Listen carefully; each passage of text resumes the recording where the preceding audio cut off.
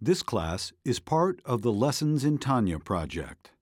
More classes available at lessonsintanya.com.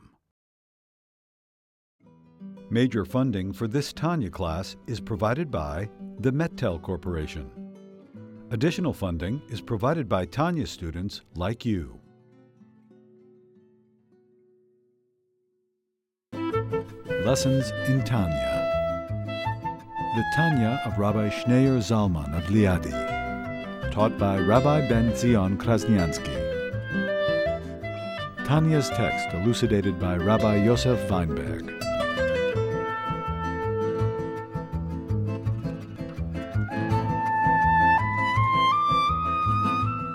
In the last 3 chapters of the Tanya is discussing the idea, the concept of Hashem's presence resting in the Holy of Holies. What does it mean? God's presence is found in the Holies of Holies. God is found everywhere. There's no space empty of God. And he says the best way to understand it is from our own personal experience.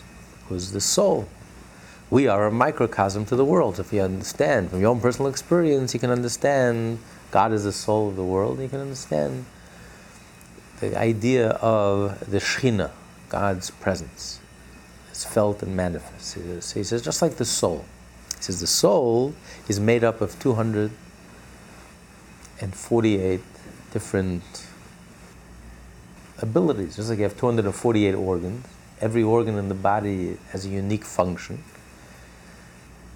So he explains that we can experience personally that it's not, the soul is not just one, like electricity. There's just undifferentiated electricity, and depending on the different machines that you plug into the generator, you get different results. The fax machine or the computer, but the electricity running through is all the same. There's no difference between here and there. It's entirely dependent on the receiver, on the vessel, how the electricity activates the same electricity activates different machines to do different things. But it's the same juice, it's the same energy, it's the same electricity. You may think that the soul works the same way. There's one source. The soul is an energy, and it's the same energy that flows in every organ in the body. But when the energy flows through the brain, it activates the brain to think, to comprehend. When the energy flows through the heart, it activates the heart to feel. When energy flows through the legs, it activates the ability to walk. When it flows through the liver, it activates the function of the liver to clean the blood, etc. But he says it's not so. And we feel it internally that it's not so. The soul itself has the ability, has a unique ability to think, to comprehend. The soul has the ability to feel, because it's not just the body. The body itself is a corpse. The corpse doesn't feel and doesn't think and doesn't comprehend. It's the soul's ability. And the proof is, because when the body is in pain, the pain of each organ feels differently. Who feels the pain? The brain. All the nerve center is the brain. The brain is the command and control center, nerve center of the body. So if the energy in the brain is the same energy that courses throughout the whole body, so therefore why does the pain of the pinky feel different than the pain of the leg, or the pain of the heart, or the pain in the arm? You have a headache, or if you have a heartache, or whatever it is, every organ, the pain feels differently. Why should it feel differently? The pain you feel in the mind. That's why you have the drugs, the painkillers. What they do is they sever the link to the mind. So you're in pain, but you don't feel it. There are those patients who, as a result of an accident, they sever the connection to the brain and they don't feel any pain. Not because they're not in pain, they just don't feel it. Because the signal, they cut off the signal to the brain. So it's the brain that feels the pain. When your toenail hurts, you feel it, your brain feels all the nerve endings, and the brain feels that pain. So why does the pain of the toenail feel different than God forbid, if a person's having a heart attack or a person has a headache? or migraine headache, or every organ, the eye hurts, the tooth hurts, every pain is different. Why? If it's the same energy, if the analogy is like the energy, the currency, the electricity, or the analogy of the water, you pour the water in different colored glasses, or so you end up with or light that shines through different colored glasses. You end up with yellow light and red light. The light is the same. You just see it through different prisms. Although the soul has the ability to comprehend, but you need a vessel to activate that ability. So the brain, which is the finest, it's like the tip of the match, it has that fine material, it evokes, it's a vessel and a vehicle, and it activates the soul's ability to comprehend. So when the soul is in the body, and then the soul comes in contact with, from the general soul, the soul flows through every individual organ. So the individual organ activates that specific ability within the soul to think, because the brain is the finest. So therefore it also activates and evokes the finest abilities of the soul, which is to comprehend. The heart activates the ability to feel. The liver to clarify the whole system, the blood system, etc. Every part of the body, every organ activates a different ability within the soul. The moment the soul comes in contact with the body, the entire body comes alive. That's just the miracle of life. That when God miraculously connects the soul to the body, even though the soul is pure spirit, pure energy, and the body is material, a corpse, and yet when God connects the body and the soul, every cell in the body comes alive. The body is not a machine. It's not like a machine, it's just mechanical. The electricity activates the machine, but the electricity in the machine is not like a body and a soul. When you cut the machine, there's no soul that feels pain. It's just external. The electricity, the current activates a mechanical event.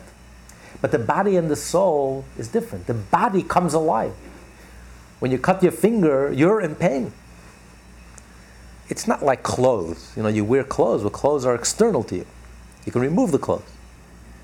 If your clothes tear, you don't feel pain. It's not part of you.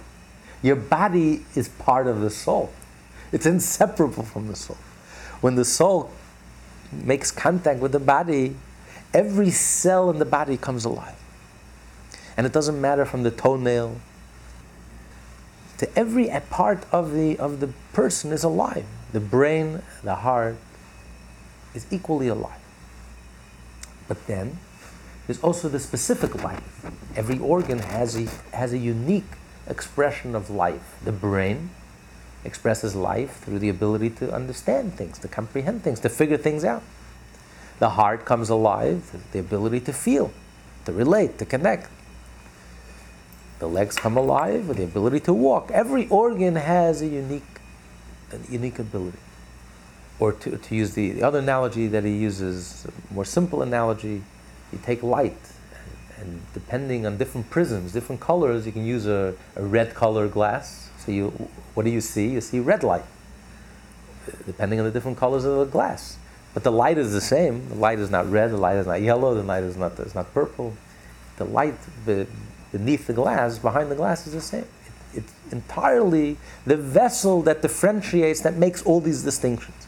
So you would think that all the distinctions, all the individual abilities that we have come entirely as a result of the vessel, of the vehicle, of the brain and the heart, not the soul. He says, no, it's not true. The soul itself has different abilities. The soul has ability to think, and the soul has the ability to feel and to speak. And every organ, 248 limbs, you have 248 abilities. What's the proof? So the proof is because how we feel pain in the body. A headache is not like a toothache. A heartache is not like another pain. Every organ has its unique pain. Now, which part of the body feels pain? The head. The head, the brain. All the nerve centers come to the brain. When you sever the connection to the brain, you don't feel pain. That's the whole premise of painkillers. They cut off the connection, the signals to the brain, so you don't feel the pain. You're in pain, but you don't feel it. It's not always a blessing. Sometimes when you feel the pain, it's a signal, and you know that you have to heal. A person who doesn't feel pain, there's an illness. Who can cut themselves and they don't feel pain, and they die. They bleed to death because they don't even know that they're dying. So the fact that the brain senses pain differently, every organ you feel the pain differently. If the soul was an undifferentiated energy, just like in the analogy of the electricity or the light, then and the difference between one organ and the other begins in the organ. So once the pain leaves the organ and travels, the signal travels to the brain should feel the pain. It should all be the same. Whether it's a toothache or a headache or a heartache, it should be all the same. But the fact that every organ, the pain feels differently, tells you that the soul has the ability, has 248 different abilities. The soul has the ability. But the soul itself is one entity. The soul is one. The soul is not a component of 248 parts. It's not a building block. It's not a Lego of 248 parts. The soul is one. We don't feel like a bag of bones and blood and parts and components. You're not a machine.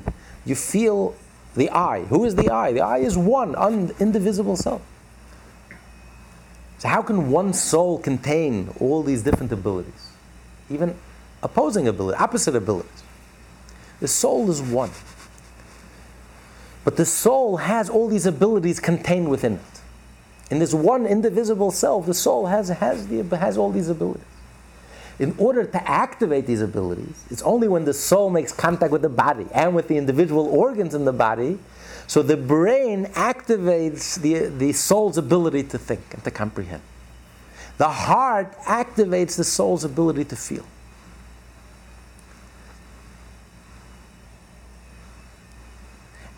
But it's the soul's ability to feel, and it's the soul's ability to comprehend. And therefore, when your brain hurts, when you have a headache, it has a unique flavor. That pain has a unique feeling. And the pain of the brain is not the same as the pain of the heart. Every organ has its unique soul ability. But it's activated through that particular organ, and therefore, an organ that's very refined, the brain, which is the most refined part of the body, is able to draw down the most refined part of the soul. The highest ability of the soul, the greatest ability of the soul, which is the ability to think and to comprehend and to figure things out. The heart draws out from within the soul the ability to feel. So the substance of the individual organ, the eye, is perfectly matched to the soul's ability to see. And that's why the eye draws down the ability to see. So each organ is perfectly matched up to the soul's ability. In a way, the body is almost perfectly matched, like parallel to the soul. Every organ in the body perfectly matches the soul's ability. It's almost like a materialization of the soul. And therefore it's able to draw down, it's able to evoke this ability from within the soul. So when God connects the body and soul, so in addition to each cell in the body coming alive and being equally alive, whether it's a brain or the heart or every part of the body is equally alive, in addition, every organ in the body draws out an individual ability from within the soul. And therefore we have all these different abilities within us. But all of these abilities originate within the soul. And the way we experience the soul is one entity. The soul is not a bag filled with a grocery list of 248 items. The soul is one spiritual entity. And this entity contains all these different abilities. A, the ability to give life to the whole entire body at once, simultaneously. And B, it also gives the ability for each individual organ to think and to feel, etc. He's explaining the idea of life. When we talk about life, life is not something that's mechanical. All the scientists in the world can't create the life of a fly. All science can do is they can create a mechanical machine. But life, you can't build components. At the end result will not be life. Anything that's alive, it starts with life, and life expresses itself in all the different details. To use an analogy, take a painting by a master, then put it side by side to an exact copy, painted by an amateur, who took a paper over the original painting and copied every single thing, perfectly copied. Put these two paintings side by side. Even an amateur will be able to point out, this is the master and this is the copy. How? It doesn't have the life. Exactly. One word, it doesn't have the life. What's art? Art is not the lines and the shades and the colors. Yes, they're mechanics. That's the mechanics of the art. And there are thousands of details that go into this mechanic. But that's not what art is. The master artist has a burning vision in his soul. And he has the capacity, the gift, the talent to express this vivid imagery that he eats and sleeps with and that's burning in his soul, searing into his soul. He's able to put it down on canvas, paper. And he's able to express this vivid imagery. Now, of course, this vivid imagery expresses itself in thousands of lines and colors and shades. But that's the mechanics. The point is, it's alive. That life cannot be copied. The amateur can copy all the mechanics, down to the slightest detail. Every line is perfect, and every color and every shade, but it's lifeless. All the mechanics in the world with machines, you don't end up with life. The body is not a machine. Life is not a machine. Anything that's truly alive, life is something from within. Life is something indivisible, it's something spiritual. But it expresses itself in so many different aspects and details, but they're an expression of one indivisible self. The body is an expression of the soul. Take, for example, a tree that's alive. It's alive. And this life expresses itself in roots, in the bark, in the stem, in the branch, in the flowers, in the fruits. But it's one indivisible self that expresses itself in all these details. Does angels have souls? Angels have souls, sure. Angels have bodies also. They do have bodies. The bodies of an angel. It's a different body. It's pure energy, but it's a different body. But they also have bodies, sure. But so too with a human being. We talk about life. Life is one point. There's one indivisible self, a whole self. That's how we feel ourselves. That's how we experience ourselves from the inside out. You experience yourself, the I. Who's that I? It's not a detail. It's not an aspect. It's like the famous story with the third Lubavitcher Rebbe, Rabbi Menachem Mendel, who was raised by his grandfather, the author of the Tanya. His mother died young, and his mother on the deathbed asked her father, she substituted her life for her father. It's a long story. And she had one request: please raise my son. And the Alter Rebbe took him into his study, and he would play around in his study, and he personally raised him, and he later on turned out to be the third Lubavitcher Rebbe, Rabbi Menachem Mendel, the namesake of our Rebbe, the seventh Rebbe. So when he was a little boy, and he was playing in his grandfather's study, he was busy learning, and he was sitting on his lap, his grandfather's lap, and Alter Rebbe turns to little Menachem Mendel, he says, "Where is Zaidi?"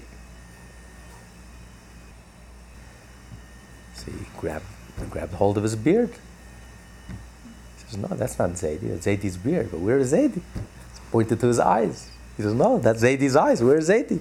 His nose, his ears. No, that's not Zaidi. Where is Zaidi?" And finally he jumps off, and being a very smart boy, he calls out, "Zaidi!" And Alter Rebbe turns around and says, "Yes." He says, there was Zaidi. Who responded? The eyes, the nose, the ears, the beard. You! Who is you? When you think of yourself, who is yourself? When you wake up in the morning, you're aware of self. What are you aware of? Who is that self? You don't have to touch yourself to know that you're awake. You don't have to see yourself in the mirror to know that you're there. You don't have to hear yourself sing in the shower to know that you're awake. You're alive. You're awake. You're alive. Who is that I? It's undifferentiated. Everything else is just a detail. The ability to think and the ability to feel, and all of these things are just the thousands of details that express this single life force, which is I. That intangible self. That's how we feel ourselves from within. That's how we experience ourselves.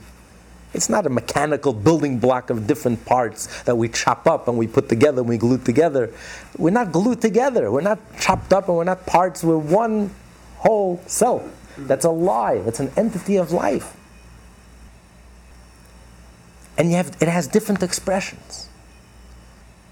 Because you have the individual abilities within the body, and that may diminish with time. And as we grow older, the mind becomes a little foggier, the brains become a little worn out, the brain cells, especially if you don't use it as much. The life force also, the body grows weaker with time. But there's one thing that never changes, it's a constant, from the moment you're born till you die. That every cell of your body is alive. That doesn't change. The fact that you're alive, the fact that you have a soul. I mean, we're walking miracles. Life is a miracle. We just take it for granted. We don't think twice about it. But life makes no sense. It's not scientific. It's not rational. It's not mechanical. It's a pure miracle. Where does life come from? From within. When the soul leaves, all the machines in the world can't keep you alive. When the soul leaves, it's all over. And the moment your soul makes contact with your body, you're alive for the next 120 years. Every cell of your body is alive. And that's a constant. That never changes. So that represents that indivisible self, that entity, that self, that soul. It's a piece of life. It's an essence of being, an essence of life, that miraculously, when it makes contact with the body comes alive. How does the body come alive? So first, the soul resides in the brain, because the brain senses the whole. The brain senses that sense of self, that indivisible self, that the whole is greater than the sum total of its parts. That essence of life resides in the brain. You're alive, and you're one entity that expresses itself in many different ways. Now, from the brain, first you have a general sense of life that comes from the brain, that you're aware that you're alive, you're aware of yourself. You're aware of your entire self. From your toenail all the way to the tip of your head, you feel that general sense of life, that I'm alive. That's a general sense of life. And in addition, afterwards, the brain also gives each individual life, to each individual organ. Because from this general life force, each organ draws out and activates that specific soul ability to think and to figure things out, and in the brain and in the heart, to feel. So each individual life force has its source in the brain. And that's why the brain is the command and control center, the nerve center of the entire organism. Not only of the general organism, but from this general sense of life also comes each individual. That's why the brain is the leader of the whole body, of every organ, including the heart. Mind over matter. It's the brain that's in control, because everything comes from the brain. As vital as the heart is, the brain is even more central, because the brain is where the soul resides, where this life force resides. And everything, even the ability of the heart, also comes from the brain. Is activated through the heart, but it activates the soul center that's within the brain. And that's why the brain feels everything. Every organ, every individual organ in the body. And that's why the brain coordinates the whole body. Because how is it possible that the body, there should be no politics? The human organism is so complex, yet there's no politics. The right and the left get along. It's the only place in the world. The right and the left work in perfect harmony. Every organ. How is this possible? It's only thanks to the brain. Because, yes, every organ is so unique, is so different. There's so much room for politics. Everyone is so different and even opposite. The brain and the heart are opposite. The brain is calm, cool and collected. The heart is on fire. It's opposite tendencies, opposite nature. Yet how do you have this harmony? Because the brain senses the whole. The brain instills in every organ in the body, you're not just the liver. You're not just the heart, an isolated limb. As unique and as precious as you are, you're not just an isolated limb. Every organ is part of something larger. We're all part of something larger than all of us put together. Even the brain is part of something larger than all of us put together. We're part of this one soul. So we're all one. We're inseparable. It's the same soul expressing itself in the brain and the heart and the liver and every organ in the body. And therefore, it coordinates all the organs. All the organs are interrelated and interconnected, and you strengthen one organ, it strengthens the other organ, and sometimes you heal the brain through your foot, a procedure in the foot, and it's all connected. Your toenail hurts, your brain can't think. Because we're all one, we're all the same, we're all interrelated, interlinked, interconnected. And from my flesh I know God. By understanding how it works with the relationship of the soul and the body, from this we'll understand God's relationship to the world. And with this we'll explain what we mean when we say the Shekhinah, that God's presence rests and is revealed and is manifest in the Holy of Holies. The life force is a chunk of life, a piece of life. When the life force makes contact with the body comes alive. It doesn't matter to the life force. If it's a big body, a small body, if it's the brain or it's the toenail, it's all the same. Because it's not about, the life force is not affected by the dynamics of the receiver. It's an essence of life. Anything that touches this essence of life comes alive with one provision. You have to be a vessel. Obviously, if a soul comes in contact with a stone, the stone is not going to come to life. If the soul of a person comes in contact with an animal, the animal won't come to life. It's the soul of a person, a soul of a human being, a body of a person, which is ready-made to receive this life. So when the life force touches this body, the body automatically comes alive.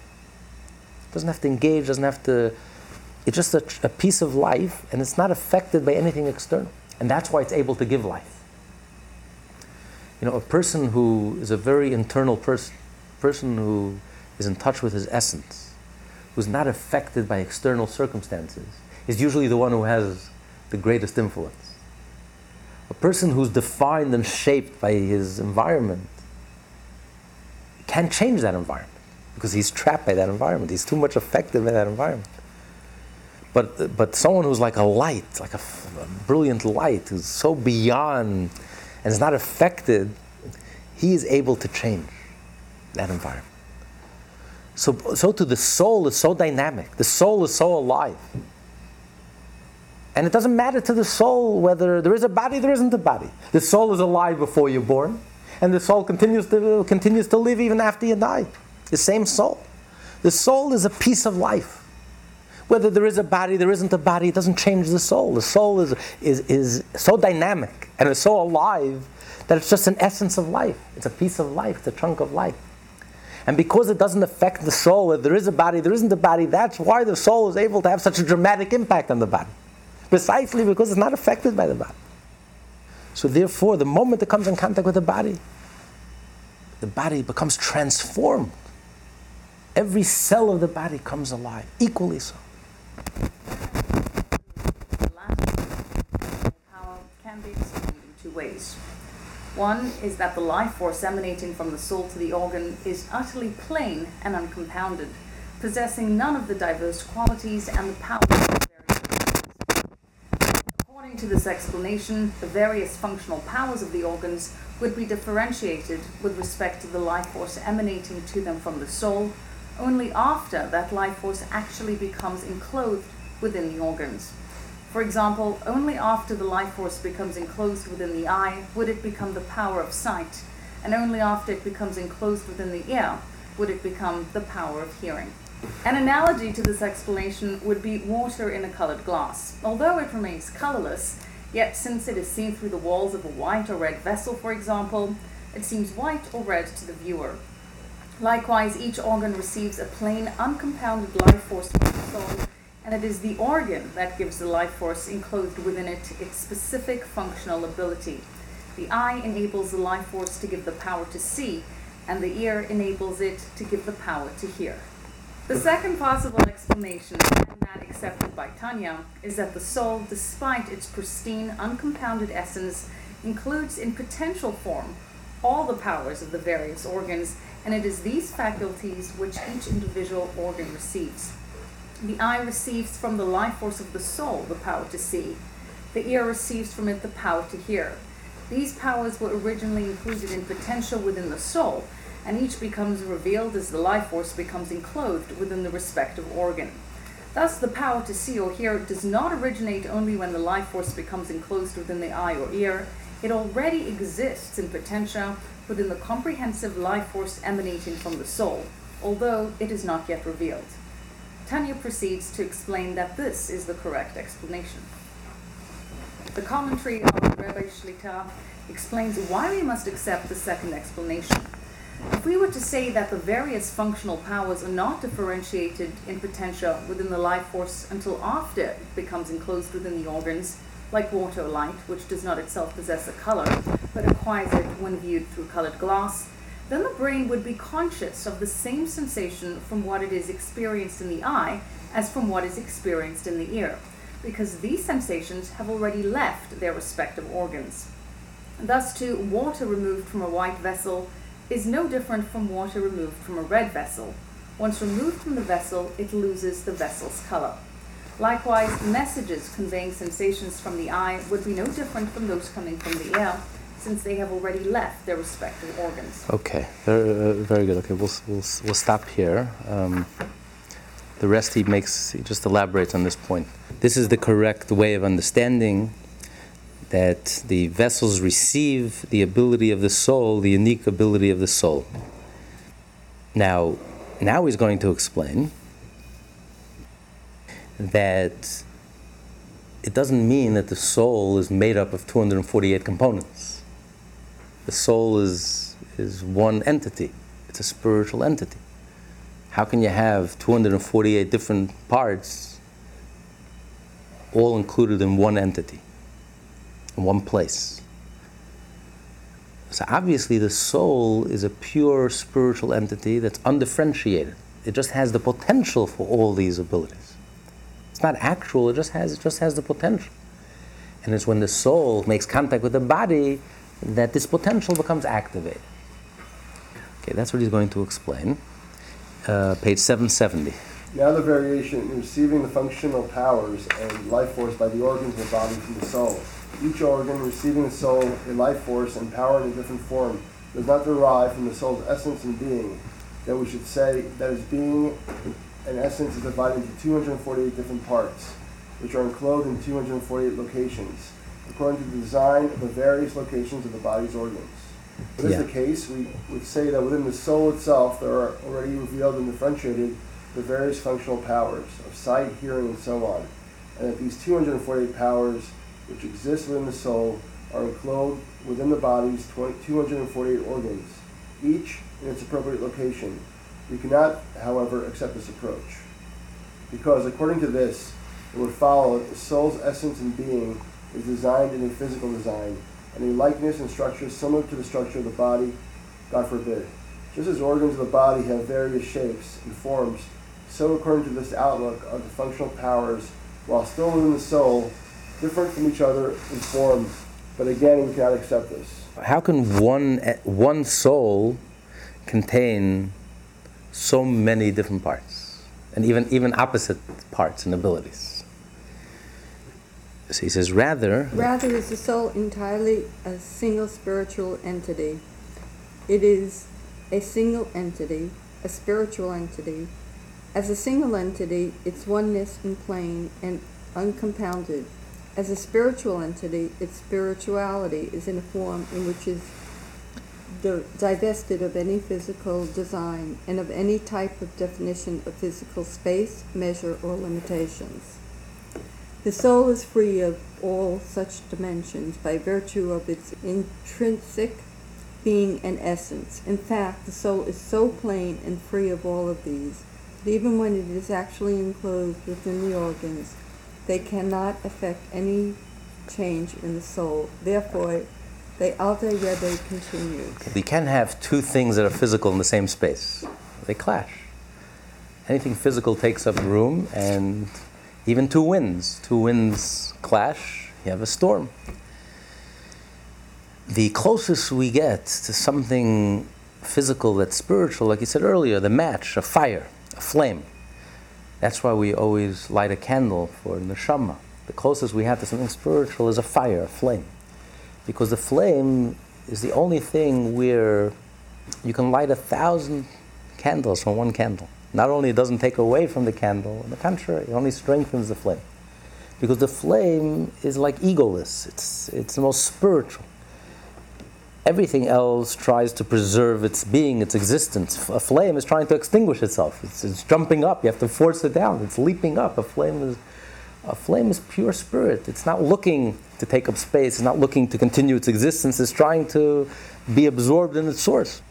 So because it's egoless, a flame, you can have 1,000 flames from one flame, and it doesn't take anything away from the original flame. What? It doesn't take space. It doesn't take up space. It doesn't take up space.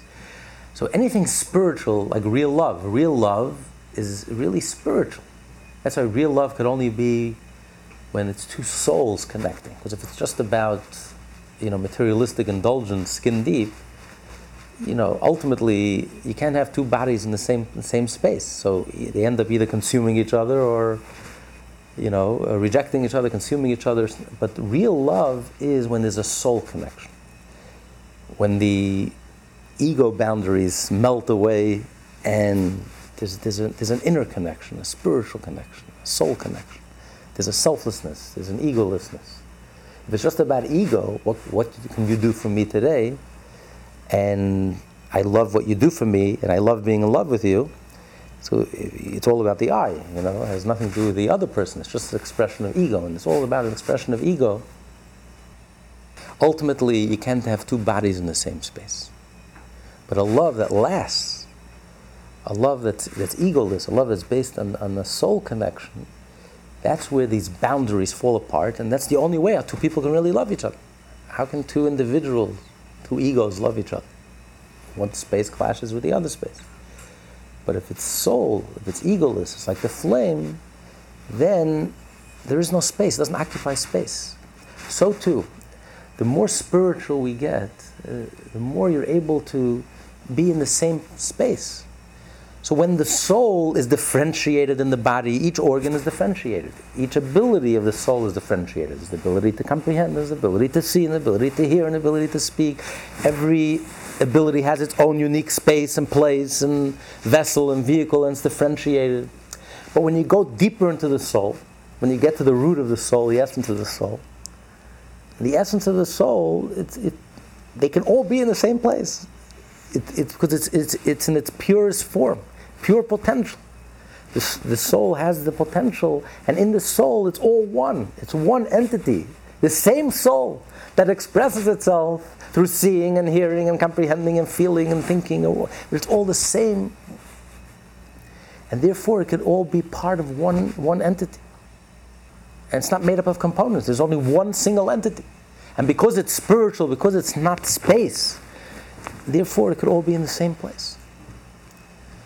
But the more physical you get, the more differentiated it gets. That's why you find even within the human organism itself, the greater the vessel, the greater the vehicle, the lesser the ability, the spiritual ability. Take the leg. The leg is twice the size, 3 times the size, 4 times the size of the head. The leg has only one ability, to walk. The head has all the abilities, to think and to see, and all the finer abilities, all this little package. This little head, good things come in small packages. This little head contains all these abilities. The vessel is very small because there's so much light, there's so much spiritual ability that they're all able to be together. But the lower you get, the more prominent the vessel, the more differentiated it becomes. So when you get to the source, the root of the soul, the source of the soul, it's one entity, and it's so spiritual that all these abilities all are together. They're all one. There is no differentiation. There's only one soul. The whole is greater than the sum total of its parts. All the parts are just an expression of that single soul. And it is not valid to say that the soul is in the brain of the head more than in the feet, since its being and essence is not subject to the concept and dimension of physical space and limitation. It is therefore impossible to attribute to the soul this limitation of being more in the head than in the feet. That's why the fact you're alive, there's no difference between the lowest part of the body, the soles of the feet. Every cell of your body is alive, equally alive. The soul is found in every part of you, equally so. The soul itself is no more in the head than it is in every other part of the body. The soul, the essence of the soul, the essence of the soul is alive, is a chunk of life, a piece of life. Every part of the body is equally alive. The brain cells are no more alive than the cells in the soles of your feet. Every part of you is equally alive because the soul is undifferentiated. So you can't say that the soul is only one part of the body. The essence of the soul is undifferentiated, and therefore it animates the whole body together, the whole organism simultaneously. And that comes from the soul, the essence of the soul being a life, being alive and being an essence of life, and therefore it gives life equally to every part of the body. And then, from this general sense of life comes the details. Then out of this flows the details, the specifics. Then all the individual potential become activated. So in other words, really you have like three levels. You have the essence of life. The soul is alive.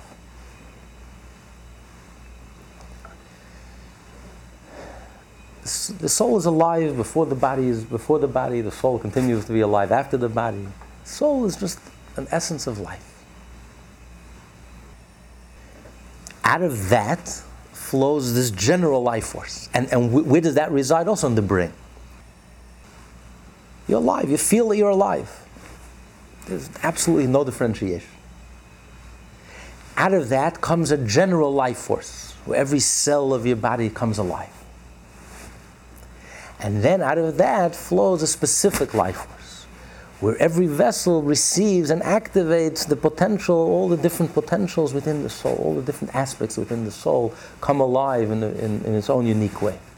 So the brain comes alive, not only that every cell in the brain is alive, but the brain comes alive, the brain is able to figure things out, to comprehend. The heart comes alive, not only that it's physically alive, but that it's able to feel and to emote and to relate and to connect, and so too with every organ in the body. But it all originates from that essence of life. And where does that essence of life reside? Who senses that essence of life? In the brain.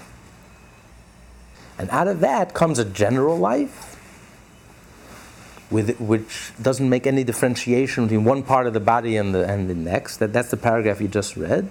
And then comes this next level.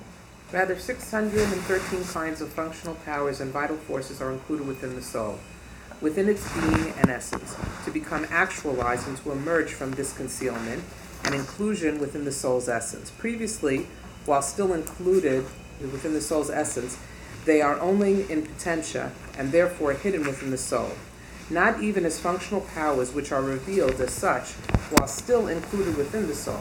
In other words, the 13 functional powers to become actualized and to emerge from concealment and become revealed. Why do we have 248 limbs in the body and 365 veins? Because we have 248 active mitzvot, positive mitzvot, and we have 365 prohibitions, which correspond to the veins in the body, which protect the blood, the life force, that it shouldn't leak out. Otherwise it's like you have a leak in your pipe, and all the water leaks out. So to your life force, God forbid, there's a puncture there's a puncture in the veins, sometimes you can bleed internally, God forbid, and you don't even know it, and you can bleed to death. The prohibitions protect us, that we shouldn't, God forbid, abuse our life force, because it's like a leak. This energy has to be channeled. That's the right word. It has to be channeled. If the veins work properly, then you're alive and healthy. If you don't work properly, you become alive. You take this energy and it leaks. It wreaks havoc. So God gave a person all this passion, all this energy. If we don't follow the 365 prohibitions, we're not careful. We don't live by these boundaries that protect us and channel this energy, this life force that God gave us, then God forbid we can destroy, we can wreak havoc. You take all this energy and you do things that you're not supposed to do, it wreaks destruction, tremendous havoc. So that's the analogy why the 365 dones are compared to the 365 veins. The positive mitzvot are there to draw light. Now, which comes from a deeper source? The prohibitions come from a deeper source than the positive. Because it takes a lot more out of you. You know what character is? You want to know what a person is really all about? It's not by how they express themselves, or what they will do. It's what they won't do. The red lines they won't cross. That's how you can tell what a person is really all about. If they're superficial, or they have depth, or they have character. There's boundaries, there's red lines that don't cross. It's what they don't do. It's like the game that has rules, and the stricter the rules, that's what makes it interesting. It's the boundaries. It's not. We don't look at the prohibitions as negatives. God restricted us. He created the world, and most of it is off limits to us. It's not fair. I mean, why did He create it? No. On the contrary, this is what gives us depth. This is what gives us definition. This is what gives us character. So yes, externally, there's nothing going on. When you do a mitzvah, there's activity. The prohibitions are done. Then don't do it. You don't see anything going on, but internally, there's a lot more going on. It's much deeper. It's like the old joke, the old story. The cub reporter.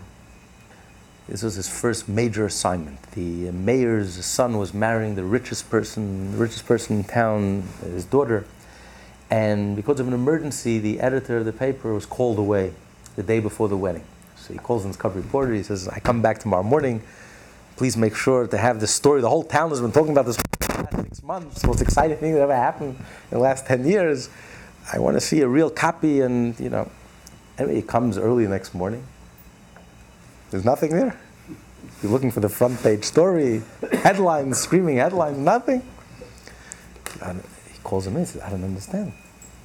What happened? There was a wedding last night. We've been talking about this wedding for 6 months." He says, "You don't understand. Nothing happened." "What do you mean nothing happened? How is it possible?" He says, "I'm telling you, nothing happened." He says, "The groom skipped town."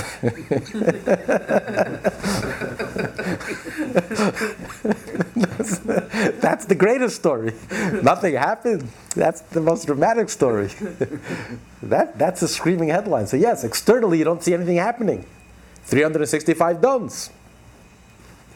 But I don't see any blood. The veins are doing their job. The blood is flowing inside the veins. You don't see any leakage. You don't see any blood. That's the greatest story. That's the most dramatic. To have that internal discipline, to be able to say no. Because the mitzvah, when do you fulfill the mitzvah? A thief that doesn't have the opportunity to steal thinks that he's honest. That's not fulfilling the mitzvah of not stealing. Fulfilling the mitzvah means I have the opportunity. And I'm tempted to.